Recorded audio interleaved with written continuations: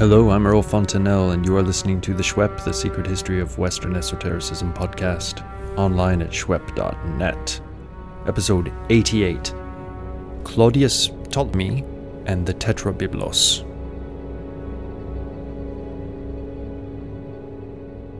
We first met Claudius Ptolemy, the most important authority on astrology and astronomy from the 2nd century onward, right through the Middle Ages and into the early modern period in the Greek, Latin, and Islamicate worlds. We first met him way back in episode 42. Now, situated as we are in the 2nd century, when the great Ptolemy lived, the time has come to revisit this consummate authority. Claudius Ptolemy was a scientist, a geographer, astronomer, and astrologer. He wasn't primarily a scientific innovator. Speaking generally, his work is more a synthesis of previous developments in Greek astronomy and geographic discovery rather than a fresh departure. In other words, he's working within a system that's already pretty much been established, although as we shall see, he has his own theoretical take on things. Still, he did make astronomical observations and in other ways was actively involved in scientific practice. So he wasn't just tabulating stuff that had come before. He was actively engaging in what we would call experiment. He lived in Alexandria, predictably, still the center for astronomical science it had become in the Hellenistic period, probably from around 90 or maybe 100 to 168 CE. We're not sure exactly about the dates, but we have a pretty good rough idea. Now, the first thing to make clear is that Ptolemy has nothing to do with the Ptolemies. These were the reigning dynasty of the Hellenistic kingdom of Egypt and associated territories, which reigned from just after the death of Alexander the Great in 323 BCE until the defeat of Antonia Cleopatra at the Great Battle of Actium in 31 BCE, at which point Egypt came under the Roman jurisdiction, being the last of the Hellenistic kingdoms to fall to the Roman yoke. So they were the Ptolemies, named after Ptolemaeus, Alexander's general who founded the dynasty, but he is Ptolemy. Now, how he got this name, we don't know, and maybe he was somehow descended from the Ptolemies. Maybe it was a very common name in Egypt outside our bailiwick, but it's worth stressing the point that Ptolemy is not one of the Ptolemies, although he has been thought to have been so in the past, resulting in a widespread belief in medieval times that our Ptolemy was, as well as being the foremost authority on matters astronomical, a reigning king of Egypt. He wasn't. What he was is the foremost medieval authority on celestial matters from antiquity. It's not that he was the best astronomer of antiquity. As scholarship has shown, a lot of his stellar observations were pretty off the mark. And anyway, the geocentric model that he followed was not even the best geocentric model out there, never mind the heliocentric model of Aristarchus of Samos and other greats of ancient astronomy who were able to break free of the idea that the Earth must be at the center of everything and get closer to the kind of modeling we find in modern astronomy, which is, let's face it, much more accurate than ancient astronomy. But for whatever reason, Ptolemy's work had staying power, becoming truly authoritative under the Abrahamic regimes of the Middle Ages and well into the age of the telescope. The reasons for this preeminence are not really certain, although it's plausible to conjecture that his work, his astrology in particular, was deemed acceptable and preeminent either, one, because it was largely Aristotelian in its conception, and so as Aristotle grew in prominence, and even in orthodox credentials, Ptolemy came along for the ride. Two, because his astrology is naturalistic, again following Aristotelian ideas of astral causation, and so could be considered an entirely natural science without any whiff of the demonic about it. Three, perhaps because Ptolemy laid out his work along reasonably accessible logical lines. He was a decent textbook writer, in other words, and this led to his works being adopted quite widely.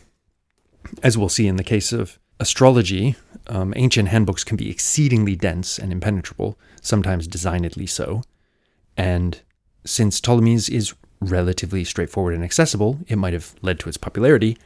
And four, maybe because his conception of fate is fairly weak compared to the full-blooded determinism found in Stoicism and in many classical astrologers. This conditional fatalism, which we'll get to in this episode, made his thought conducive to Christianity, for example, and Islam, both of which balance divine omnipotence with an emphasis on human actions being either freely chosen, as in the case of much Christian theory, or at least culpable in some way, such that the idea of divine judgment makes sense, as in Islam. So probably his enduring popularity was a result of all of these factors, and perhaps chance played a role as well. But whatever the exact reasons for it, we'll return to the extensive afterlife of his works near the end of this episode. First, though, let's discuss his two most important works, the Almagest and the Tetrabiblos. The first of these concerns astronomy, and the second, astrology. Indeed, it may be that Ptolemy's separate influential treatments of these subjects are part of the story of how the single science of astronomy, astrology, developed into two distinct sciences. Ptolemy himself makes the distinction between the two, although he clearly views them as related sciences, or maybe even branches of the same science. But he puts, as we shall see, astronomy on a slightly higher register of reliability and provability than astrology. Let's talk about the Almagest first of all, since it's of less specific importance to the story of Western esotericism than the Tetrabiblos, but still needs a little discussion, and then we'll get on to the Tetrabiblos, the really good stuff. So, Almagest is a very strange title for a Greek work on astronomy. This is because it is not Greek, it is a Latin corruption of an Arabic corruption of Greek. Originally, the work in Greek was known either as Mathematike Syntaxis or simply as the Syntaxis, and this means something like comprehensive mathematical treatise, and we recall that the word mathematikos in Greek often also means astrological, astronomical in our period, so it could also be taken to be comprehensive mathematical astronomical treatise. The work is basically about what we would call astronomy and mathematics useful for astronomy, such as geometric models for planetary movements and things like that. The Syntaxis was also called at some point a Megale Syntaxis, the Great Comprehensive Treatise. And as we know, titles in antiquity could be very fluid, so works didn't necessarily have a single title. One of the titles under which this work traveled was the Great Comprehensive Treatise, and this Greek title was sort of phonetically adapted into Arabic, a Megale becoming Al-Magisti. And when it was brought into Latin in the 12th century from Arabic, remember most medieval Latin translations from Greek were actually translations from Arabic translations of Greek works, sometimes even Arabic translations of Syriac works, which were translations of Greek works. The Latinate world took Al-Majesty to be an actual title of some sort and named the thing Almagestum, hence the English Almagest. We really have no reason to keep this multiply corrupted name, but some Latin names, like Avicenna for Ibn Sina and many others, have been around so long that you can't really dislodge them anymore, so we still talk about the Almagest.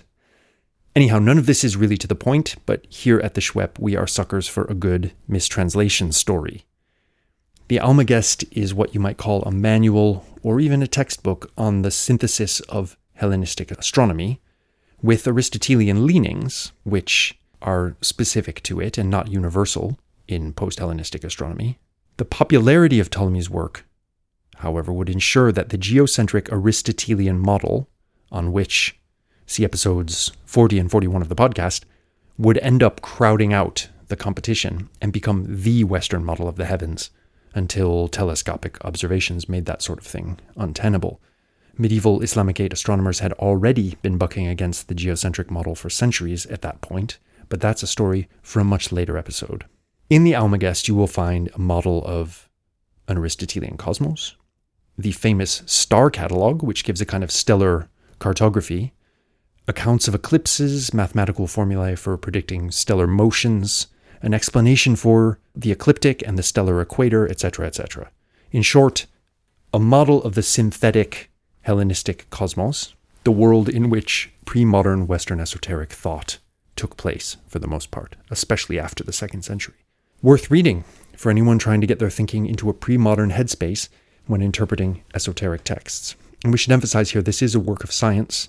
It uses mathematics and geometry very extensively, and uses proofs when appropriate. However, as we mentioned earlier, Ptolemy was not able to make particularly good observations. He didn't have the technical means to do so, and moreover, he seems to have been, let's say, not a mathematical genius. So it's science, but it's not maybe cutting edge or top-of-the-line science. Now, one of the things that an Aristotelian cosmos makes possible is a naturalistic account of astrology. And this brings us to the Tetrabiblos, Ptolemy's great work on astrology. The Tetrabiblos' title means the four books, and it was also called Αποτελεσματικά in Greek, which means something like outcomes, as in outcomes of this or that planetary influence vis-a-vis this or that horoscopic chart sort of thing. And obviously in Latin it's called the Quadripartitum, the four-parter, which is just a translation of Tetrabiblos. Let's talk about the book's structure and its theoretical stance, and finally allude to its enormous far-reaching influence.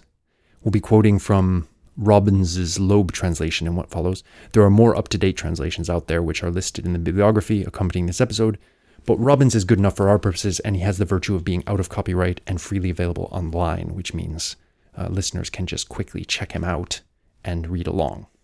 So, structure and theory. The Tetrabiblos is unsurprisingly divided into four books. The first deals with introductory and theoretical matters, principles and techniques of astrology, why astrology is helpful, and so forth. Book 2 deals with universal or mundane astrology, katholikon in Greek. This is where broad-scale phenomena are governed by the stars, things like plagues, political upheavals, that sort of thing. This kind of astrology forecasts events on the horizon about which you can do absolutely nothing.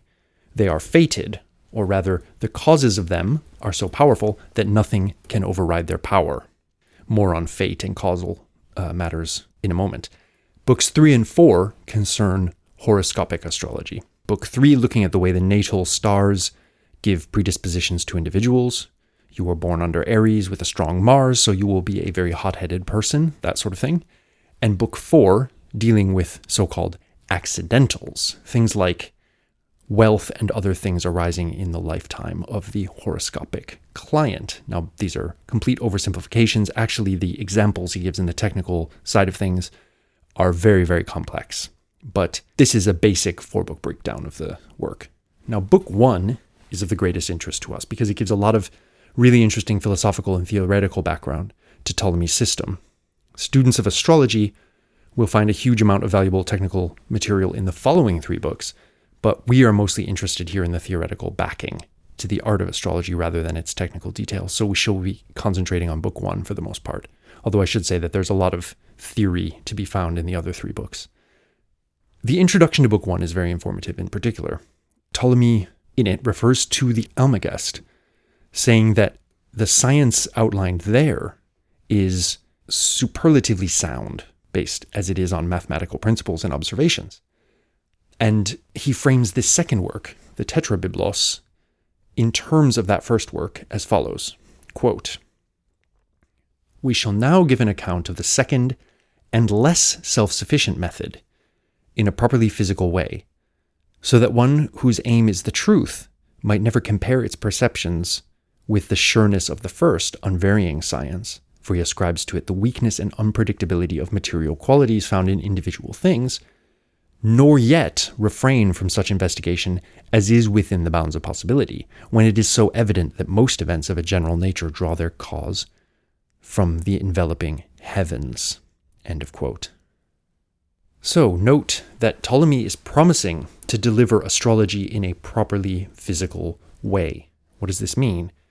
Well, he goes on to do so, and he's basically modeling the stars as naturalistic causes governing the 4 primary qualities of hot, cold, wet, and dry down here in the sublunary world.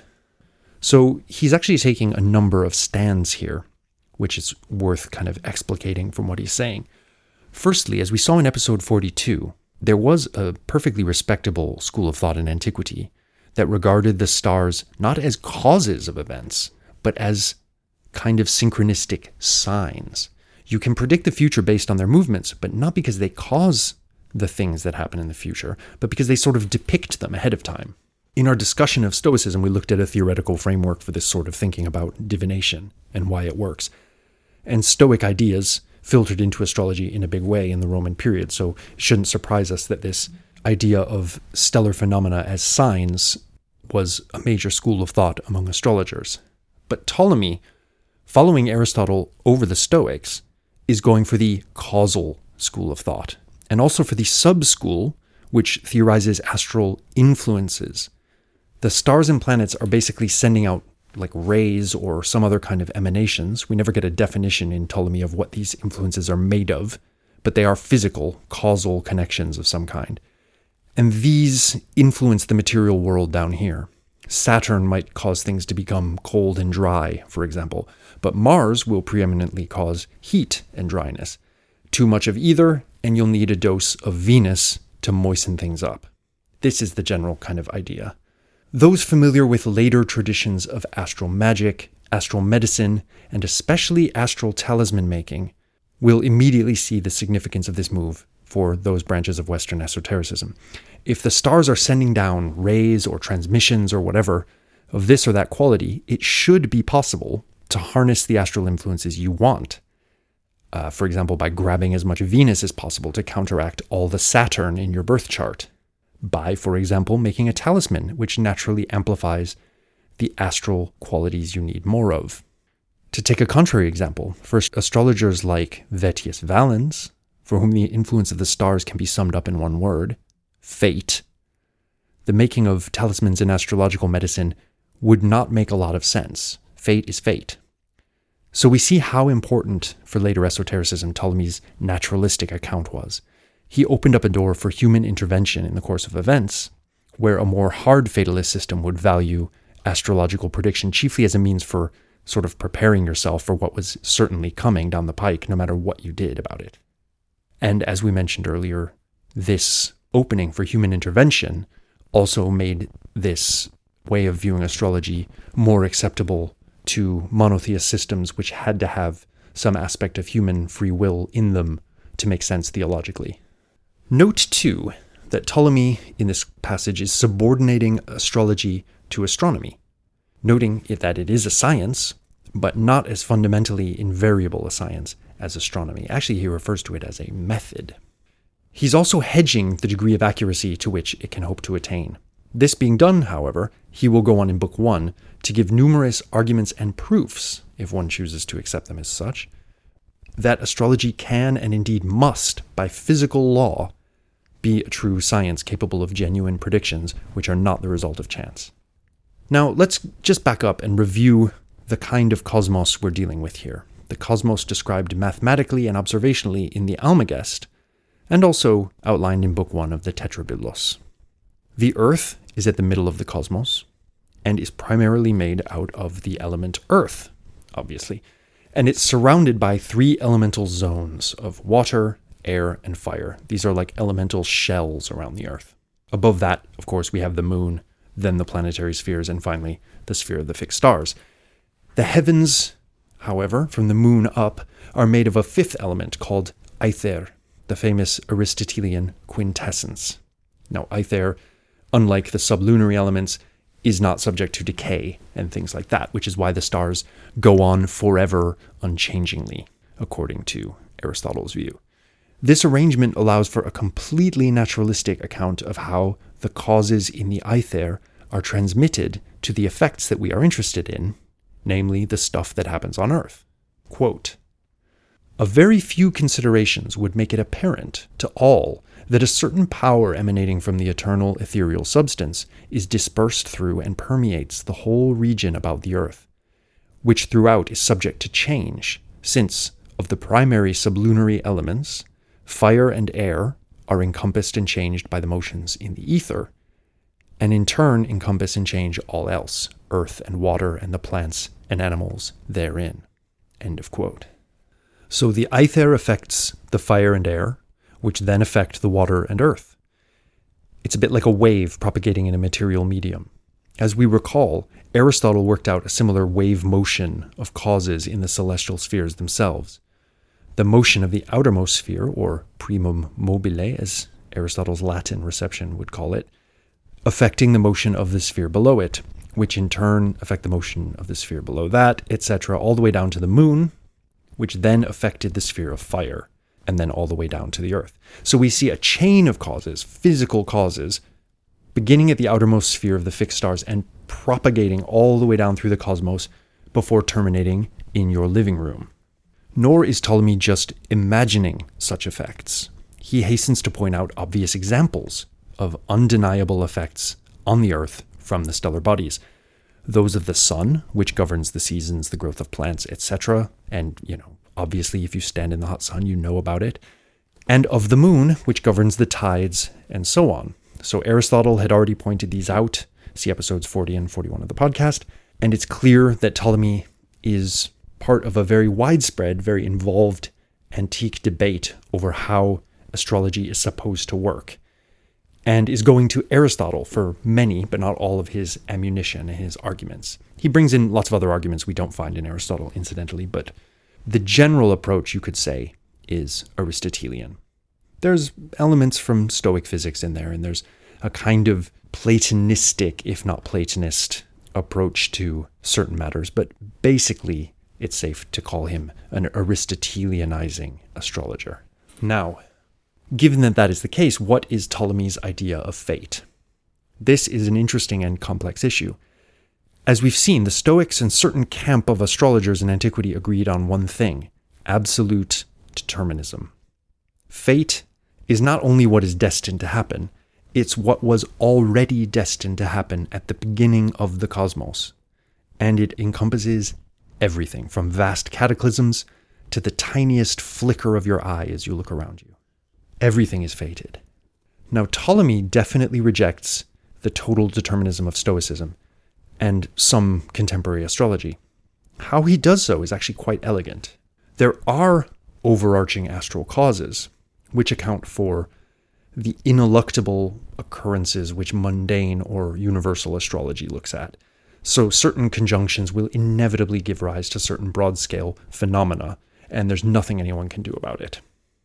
But between those larger causal networks and the events down here, there are a number of complexities which arise, a circumstance which allows him to introduce chance and also the possibility of intentional intervention into his system as well, leading to a composite theory of fate, whereby some stuff is fated, and he does sometimes talk about fate, but other things are merely made likely by stellar alignments.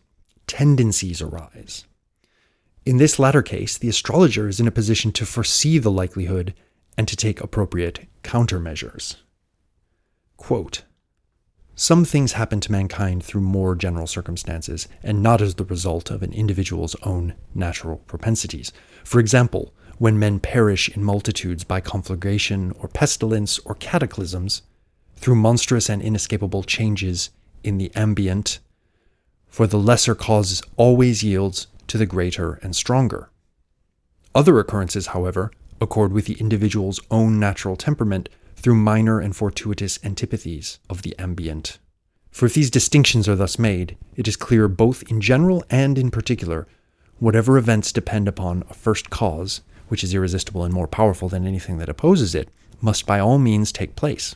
On the contrary, of events that are not of this character, those which are provided with resistant forces are easily averted, while those that are not follow the primary natural causes, to be sure, but this is due to ignorance and not to the necessity of almighty power." In other words, astrological prediction does not just forewarn you of inevitable things to come, it can also forearm you by providing likely events which you are then at liberty to take measures to avoid or prevent or deflect. And when this doesn't happen, it's not because of fate, it's because there just weren't enough clever astrologers working on the problem. This is an astrology that leaves room for very active human intervention, and this view of fate, ceteris paribus, is the one that we find in later Western esotericism. This is the kind of view of fate in which making astral talismans makes sense. Now, this is an oversimplification of the story, of course. When we get to both late Platonism and Christian astrology in the podcast, we shall see that there are other ways to manage the problem of freedom versus determinism. Plotinus, for example, will allow that fate functions at the sublunary level, but allows an escape, the sort of back door from its sinister grasp, by positing a higher human self which is not in the cosmos at all, and is just thus not subject to fate in the first place.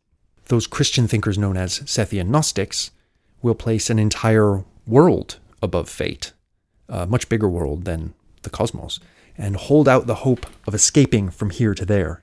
Again, fate is real, and it is astral, but there is a way out.